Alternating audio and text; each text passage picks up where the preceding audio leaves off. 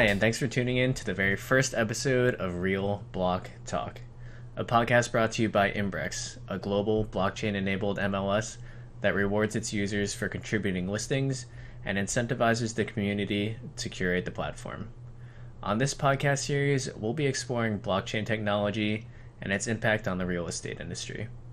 Today, I'm joined by my co-hosts Lauren and Steven, and we'll be discussing the basics of blockchain. Before we dive in, I'll hand things over to them so they can introduce themselves.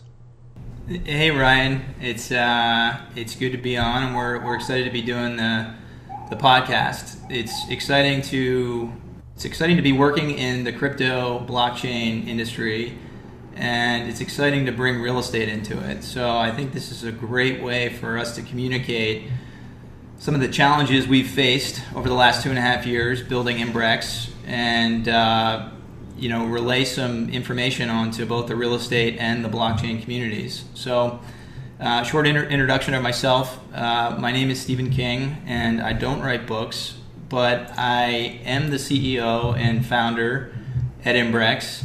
And before I started imbrex, I was working in the real estate industry in the commercial sector. I was doing mixed-use development and brokerage. And what I learned on the data side is that the information sits behind a select few silos, meaning that the commercial industry, and what I later learned, the residential industry, in order to market their listings, get exposure, they do this on a small set of platforms that have stringent rules and cost a lot of money. So when we came across Ethereum and later the interplanetary file system, which I'm sure we'll chat about, it was the first real opportunity that we saw that we could disintermediate the way that we disseminate real estate information. So it's been an exciting adventure so far, and we're glad to see the traction that's starting to pour in from the real estate industry. And as a team, adding you and adding Lauren and everybody else, it's been a wonderful, especially over the last 6 months. It's been hectic, but it's been fun. So with that said, I'll pass it over to Lauren, who heads our marketing. Yeah, thanks, Stephen. I come from the Financial Times with a background in marketing. Although I was familiar with publication marketing, I've always had a passion for technology. And I'm looking forward to spreading the word about imbrex and being more engaged with the blockchain community, the crypto community, and connecting with realtors using our social media channels, etc. So thanks, Stephen. So Ryan, what I would like to say is what we should do, you can give a little bit about what our format's going to be. So we're going to do this bi-weekly. We're going to invite guests both in the crypto and the real estate industries. And we've got a feedback at the realblocktalk.com, right? Yep, it's feedback at realblocktalk.com. Yeah, so really what we want to do is, look, we could get up here and we could talk about every other week. We could talk about real estate. We could be great at that. We could talk about the technology. We could talk about our own platform. We could talk about some of the some of the features that we've had to build. And we're definitely going to get Edouard, James, Brock, Piyush on to talk about some of the things that they've built, because I think they can help other people that are building applications. But I think what would be great is if we could start to get some feedback from the community to see, first of all, what kind of community is going to be watching this and is interested, and then what paths we should go down, because like I said, it can be a multifarious route, and we want to make sure that we're able to provide our experience and whatever education that will be helpful. Definitely. Cool. Yeah, and anyone that has interest in the real estate space or the blockchain space can join. We're not limiting our host to anyone. If you have experience and knowledge, we'd love to hear about it and educate the community. So where do you think we should kick things off, Ryan? So how about what is blockchain? Blockchain is probably one of the hottest buzzwords, but is it really a buzzword, or are we on the verge of a paradigm shift? So the blockchain is just a public database that permanently records transactions. That's it. No big paradigm shift here. No, it's there's a lot in that, and so I think what would be helpful is if we start with starting from the beginning and then work our way to how we got where we are in 2018.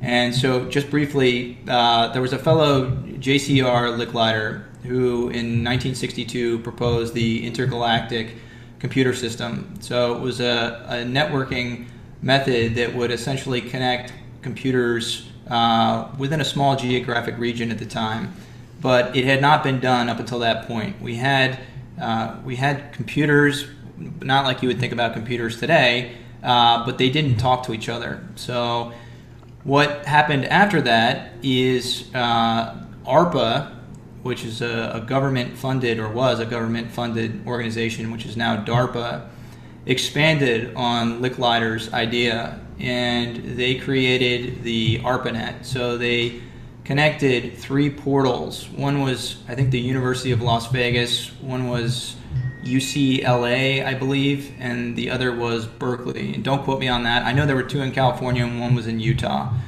And so what ARPANET did was they said, okay, we can have these machines talk to each other, so we can start to send digital information back and forth.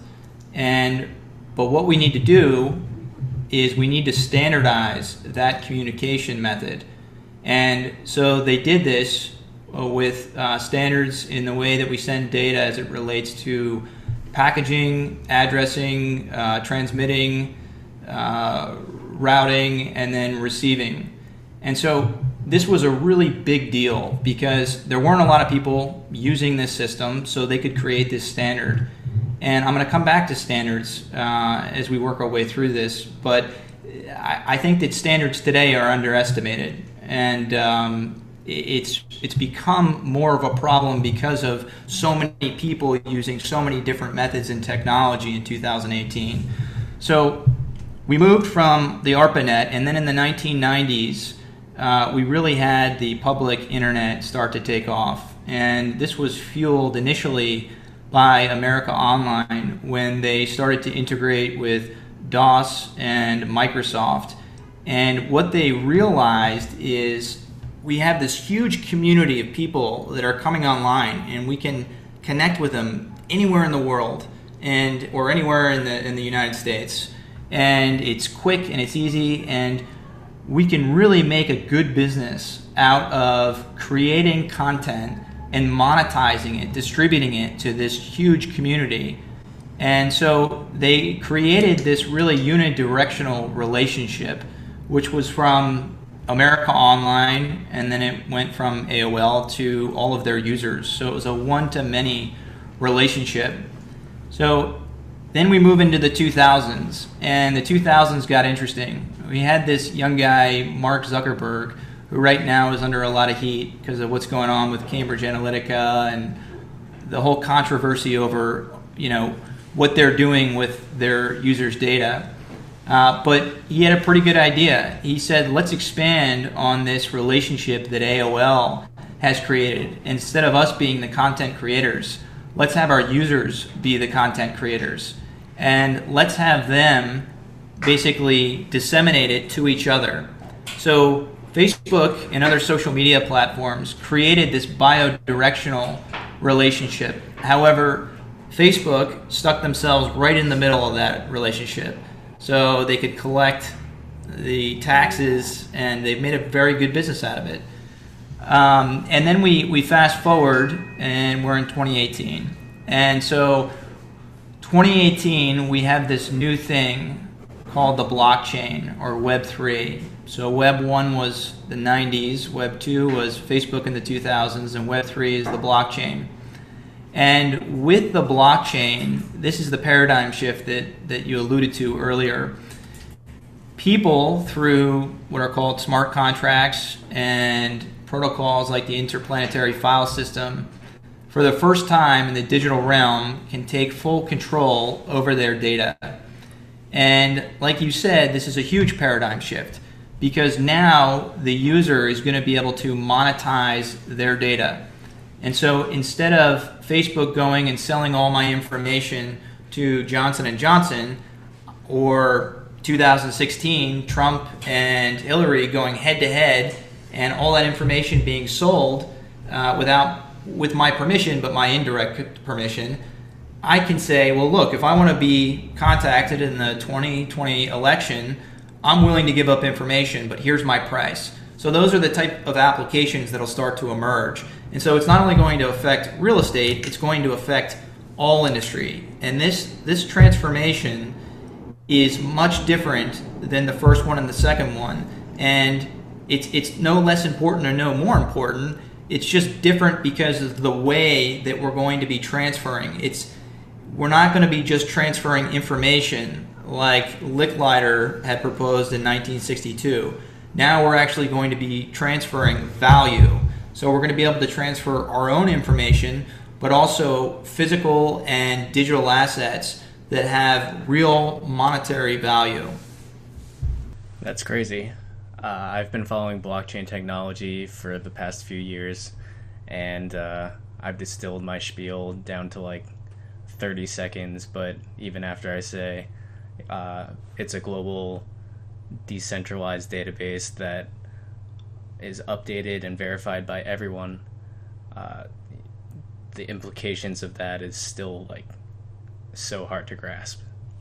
So I'll give you an anecdote. So so since we've been building Rex, we went out in September and we started imbrex. We just rebranded.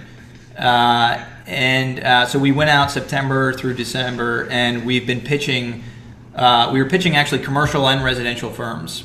And so the first question they ask is, well, what is the blockchain? And there's been no straightforward answer to that. But we get to the data component, and the data is they don't know. A lot of firms on the commercial side, they do know what to do with that. At least they have. They've said, okay, we're giving our information to one or two major portals right now, and they're locking that up behind closed doors. And so in the commercial sector, they say, explain to us how this data component is going to work. The residential side, though, they're not really sure about the value of their information. They know it has value, but they're not sure how much. And I think that comes back to not just the commercial and residential, but the individual. I don't know what my data is worth. I know it's worth something. I know that Lauren's data is worth something. I know yours is, but we don't know yet. So there's going to be these new markets that emerge, and the markets are going to determine what all this information is worth. But it's going to spur these online economies. So people really worry about, we were on a panel about 3 weeks ago, and people bring up AI, and they say, well, hey, is AI going to put the real estate broker out of business? And there's the response to that was kind of convoluted. It was not right away. And personally, I don't think that the real estate broker is going to go away. I think you'll always need human interaction. I think that maybe bad real estate brokers that don't provide value will go away. But what I'm getting at is the blockchain is going to create jobs that AI might, do away with. And, I would guide people to, and I'm sure we'll talk more about this, but I would guide people to read about token curated registries. It was proposed by a few guys from Consensus, and one of which is Mike Golden, and the other fellow is Amin Soleimani, who now is running SpankChain, which is actually a really good project. I'm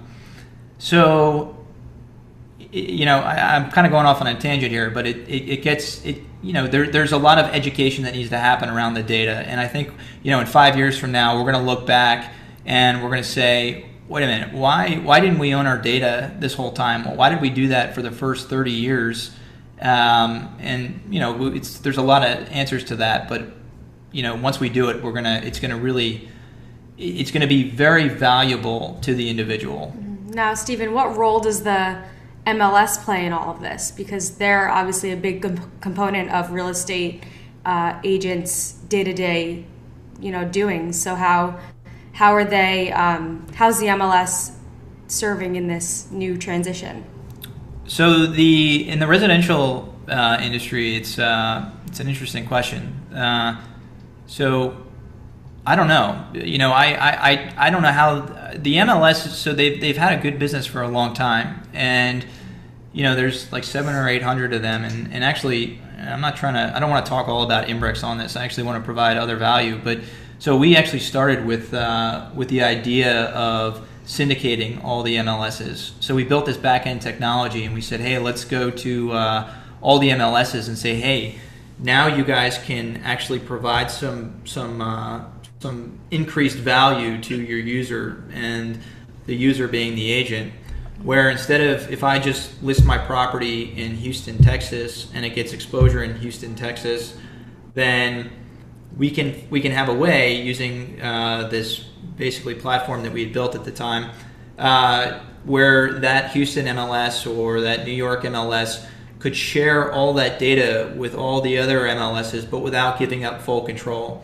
And that's really the concern amongst all the MLSs, is that they don't want to lose control because they've all got their individual niches in their specific regions. And so we spoke with a few, and it was, the technology, this was early on, and the technology was kind of still foreign, didn't have the publicity that it has. So we said, hey, let's put a front end application. But in terms of anybody that tries to hold information, I think going forward, no matter what industry you're in, it's going to be very difficult to keep that walled. I mean, if you look at the last even 10 years, data is becoming more accessible, not less accessible. That's the direction that we're going in. So those that are, fighting to keep it encapsulated and behind expensive paywalls, if they don't adapt, I think it's going to be, an interesting couple of years for them. Yeah, I think anytime blockchain is mentioned, decentralization is accompanied right there next to it. Why is decentralization so important? It's important because it's got to.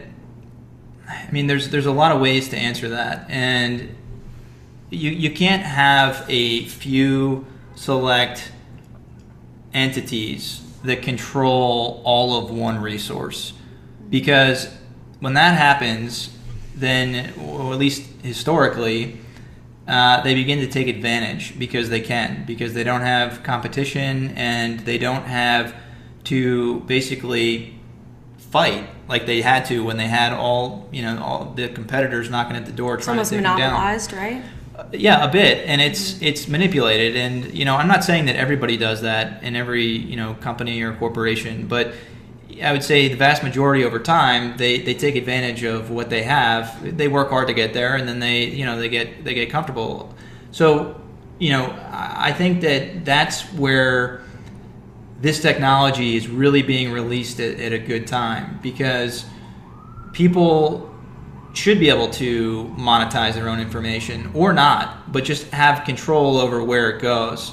And that's what really draws us into IPFS. And you wrote that great piece on the interplanetary file system. And for those that don't know, a young fellow, Juan Bennett, created the interplanetary file system. He was right out of Stanford, and he's been working on this for a number of years now. And his basic premise was, hey, in this Web 2 environment, if I'm going to send an email using Gmail, then the path of that email is going to go from my computer to Google's server, depending on where you are, maybe Palo Alto, maybe White Plains, New York, around here, to my recipient's computer. And he said, we have all these laptops in the world right now, all these computing resources that have extra storage. So if we tap into all of that, then we can have that email essentially go from my computer to the recipient's computer, from point A to point B, or the shortest possible route. So you can cut out these middlemen that we don't need. And that's very interesting, and it's going to. A lot of people think about the blockchain right now, and they see Bitcoin going to 18,000, and you see it on CNBC getting a lot of exposure. But what's really underestimated is are things like IPFS. And look, these peer-to-peer data distribution protocols have been around for 10 or 15 years, but they haven't had the right economic incentives to scale. And the blockchain, through the currency component and through the crypto economic component, gives these peer-to-peer technologies the right incentive mechanisms. So that if I want to just run an application where I'm storing bits of data all day long for storage space that I'm not using and I'm getting paid in Filecoin or whatever kind of cryptocurrency there is, I'll do that all day long. And I think most of us would. So, even you can look at mining as well, right? There's new ways to make money, and there's new ways that IPFS and the blockchain are, taking this next generation, all of us and people that are following this stuff, to get creative and find new ways to generate revenue. Do you think these tools will get rid of intermediaries altogether? No. I think that it'll get rid of some. I don't think it'll get rid of all of them. I think there is, a place for some people to be in the middle. And like I said, the real estate agents one. I'm trying to think of, attorneys. A lot of people think, attorneys are going to go away. I don't think attorneys are going to go away. I think that smart contracts will make things like, selling a house more efficient and go faster. But, maybe at some point you would need an attorney for that, because right now in South Jersey, actually, they don't use attorneys for residential. But I think in like corporate law and things like that, it's just law is already. I mean, you have to look at every little word, and it just is. There's too much there. But so that's a long-winded way of answering your question. But I mean, you were in the financial industry, so yeah. I mean, I do see it in portfolio managers. They're totally being replaced by automation now. Are they? I mean, robo-advisors and okay. Robo-advisors, like financial advisors are almost becoming extinct because no one wants to pay the middleman to manage their money anymore. It's all done through robos. Yeah, so the financial industry, I can see that, because the financial industry has done such a good job at all taking a little piece. So if I get $1, I mean, between Uncle Sam and every other financial entity that touches, between my bank, I mean, if you're going to invest in, you name it, whatever stock, or if you're just going to have a 401k is a great example. Mm-hmm. There's like 3 or 4 different interests that take a piece of that pie along the way. So yeah, I agree with you there. Could you go back real quick and describe what a smart contract is for those who might not know what one is? Yeah, so it's just basically a protocol that negotiates and tracks the performance of a contract. So I mean, a smart contract is to a paper contract to what a smartphone was to a phone. I mean, it's really just, it's the same thing. You can just do more with it. And so a smart contract is pretty unique in that we can do things like set parameters and store money without using some of these centralized organizations. So I'll give you an example. Let's say that we want to make a bet. Would you watch football, soccer? No, but we can pretend that I do. All right, so let's do this. So let's bet that the price of ETH is going to hit 1,000 by today. It is May 2nd. 3rd. So it's May 3rd. So let's say that ETH hits 1,000 by July 1st. So who wants to take that bet? Over, under? I'll take over. Over 1,000? Under. Okay, under 1,000. I'm going to take over. So all right. So we're all betting. Let's say we're all betting.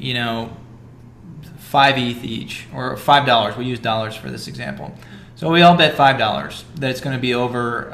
You and I, Ryan, bet that it'll be over 1,000, and Lauren bets that it's going to be under. So today, if we're going to make this bet, if there were a lot more of us, we'd go to Vegas and tell Vegas to basically hold all of our money, and then at the end of the at July 1st or July 2nd, they would do the payout. So we would trust that somebody in Las Vegas, or whoever we're trusting, whatever human, that they're going to determine at the end of this bet, this time duration, who won, and then distribute the funds. So you and I will be splitting Lauren's $5, two and a half each. So with a smart contract, we could make it much simpler. We could all put our $5 into this smart contract, and then we could write parameters that say, on July 1st at, you name it, midnight, whatever time we decide, take the funds that are in the smart contract and withdraw them or distribute them to the entities or the addresses that voted for ETH to be over 1,000 if it is over 1,000. Conversely, withdraw the funds for the person or addresses that said it was going to be below 1,000. Quick question, where are these going to be written down, these parameters? So they're in the smart contract, and then it's being deployed on the blockchain. Okay, so like on a computer or like... Yeah, okay. so you would write them in Solidity if we were using Ethereum, and we would launch the contract on mainnet, and then, at mainnet, these smart contracts are dormant, so they need to be called at some point. In this case, the call would be the time duration, so it would be whatever parameter we set. And it would be also we'd have to withdraw our funds, so we'd be calling the contract. The contract would say, okay, this address, according to the rules, if it was Ryan and I that won, our address, so it would say, okay, these addresses are okay, withdraw. So can the average person write a smart contract, or does it have to be someone who's extremely proficient in coding? So I'm not a developer, but I know enough about it where, you don't need to be you need to be a developer because, let me put it this way, the language is not that difficult to read, and these contracts should not be that long, but they're really sensitive in that if you make a mistake, you're dealing with money.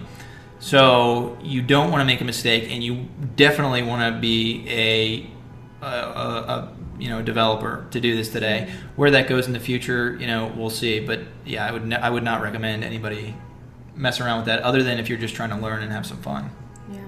Well, they're making templates, and there's a lot of work being done behind the scenes to make things easier in terms of writing smart contracts. Yeah, there's a bunch of different languages that are picking it up, so it's moving along. It's come a long way in a short amount of time. So basically, everything goes back to trust. Pretty much, yeah. And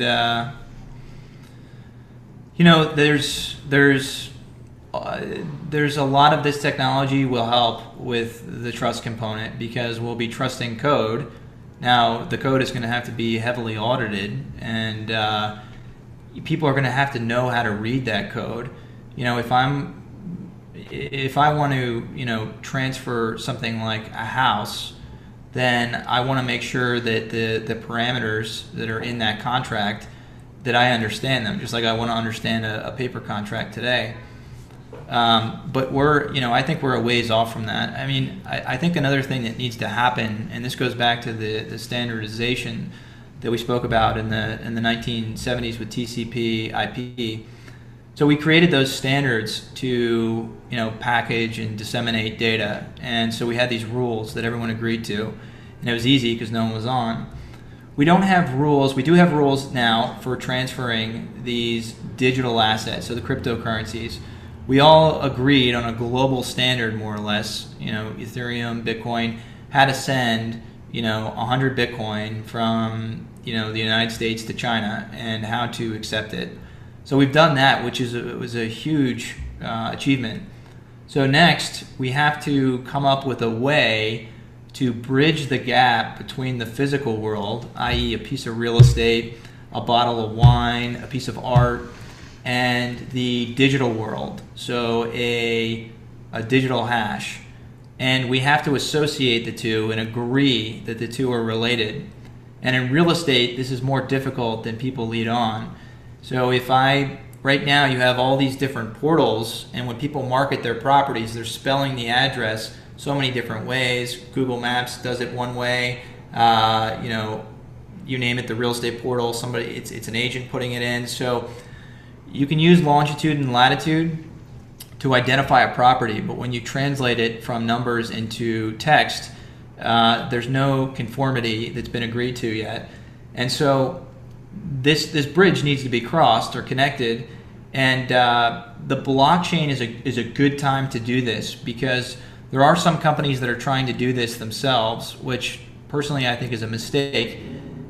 I think that it needs to be done in an open source environment. And there's a couple of EIPs that are, I think it's 774, don't quote me on that, but there's one that's out there that's looking to do it with digital collectibles like CryptoKitties.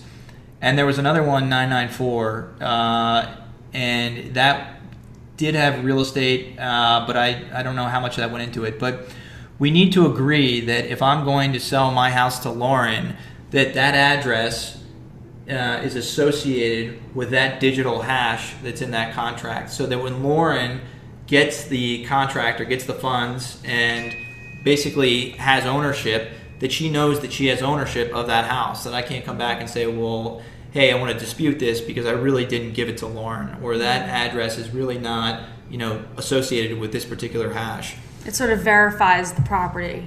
It does, yeah. And so there needs to be, a way, just general rules that are accepted at least domestically, but we have a bigger opportunity, which could be done globally, where we just say, okay, we're going to troubleshoot all the addresses in the world and all the different spellings, and we're going to get the correct spelling. And, look, these can change over time, but we're all going to agree that 123 Apple Street is 123 Apple Street, associated, with this particular hash. And if you do this on a global scale, then you'll be able to move these physical assets way quicker and much more efficiently. So it's really exciting. There's a lot going on, and there's a lot of different rabbit holes that we could go down, just chatting the three of us. But I'd be interested to see what kind of feedback we get on this, what type of topics that people would like to hear about. We could talk to people in the crypto, in the real estate industry, you name it. So it'd be great to see what people are thinking, what they're curious about. All right, that seems like a good place to stop. So thanks for joining us on the very first episode of Real Block Talk. Don't forget to like, share, and subscribe, but definitely be sure to leave us some feedback by emailing feedback@realblocktalk.com.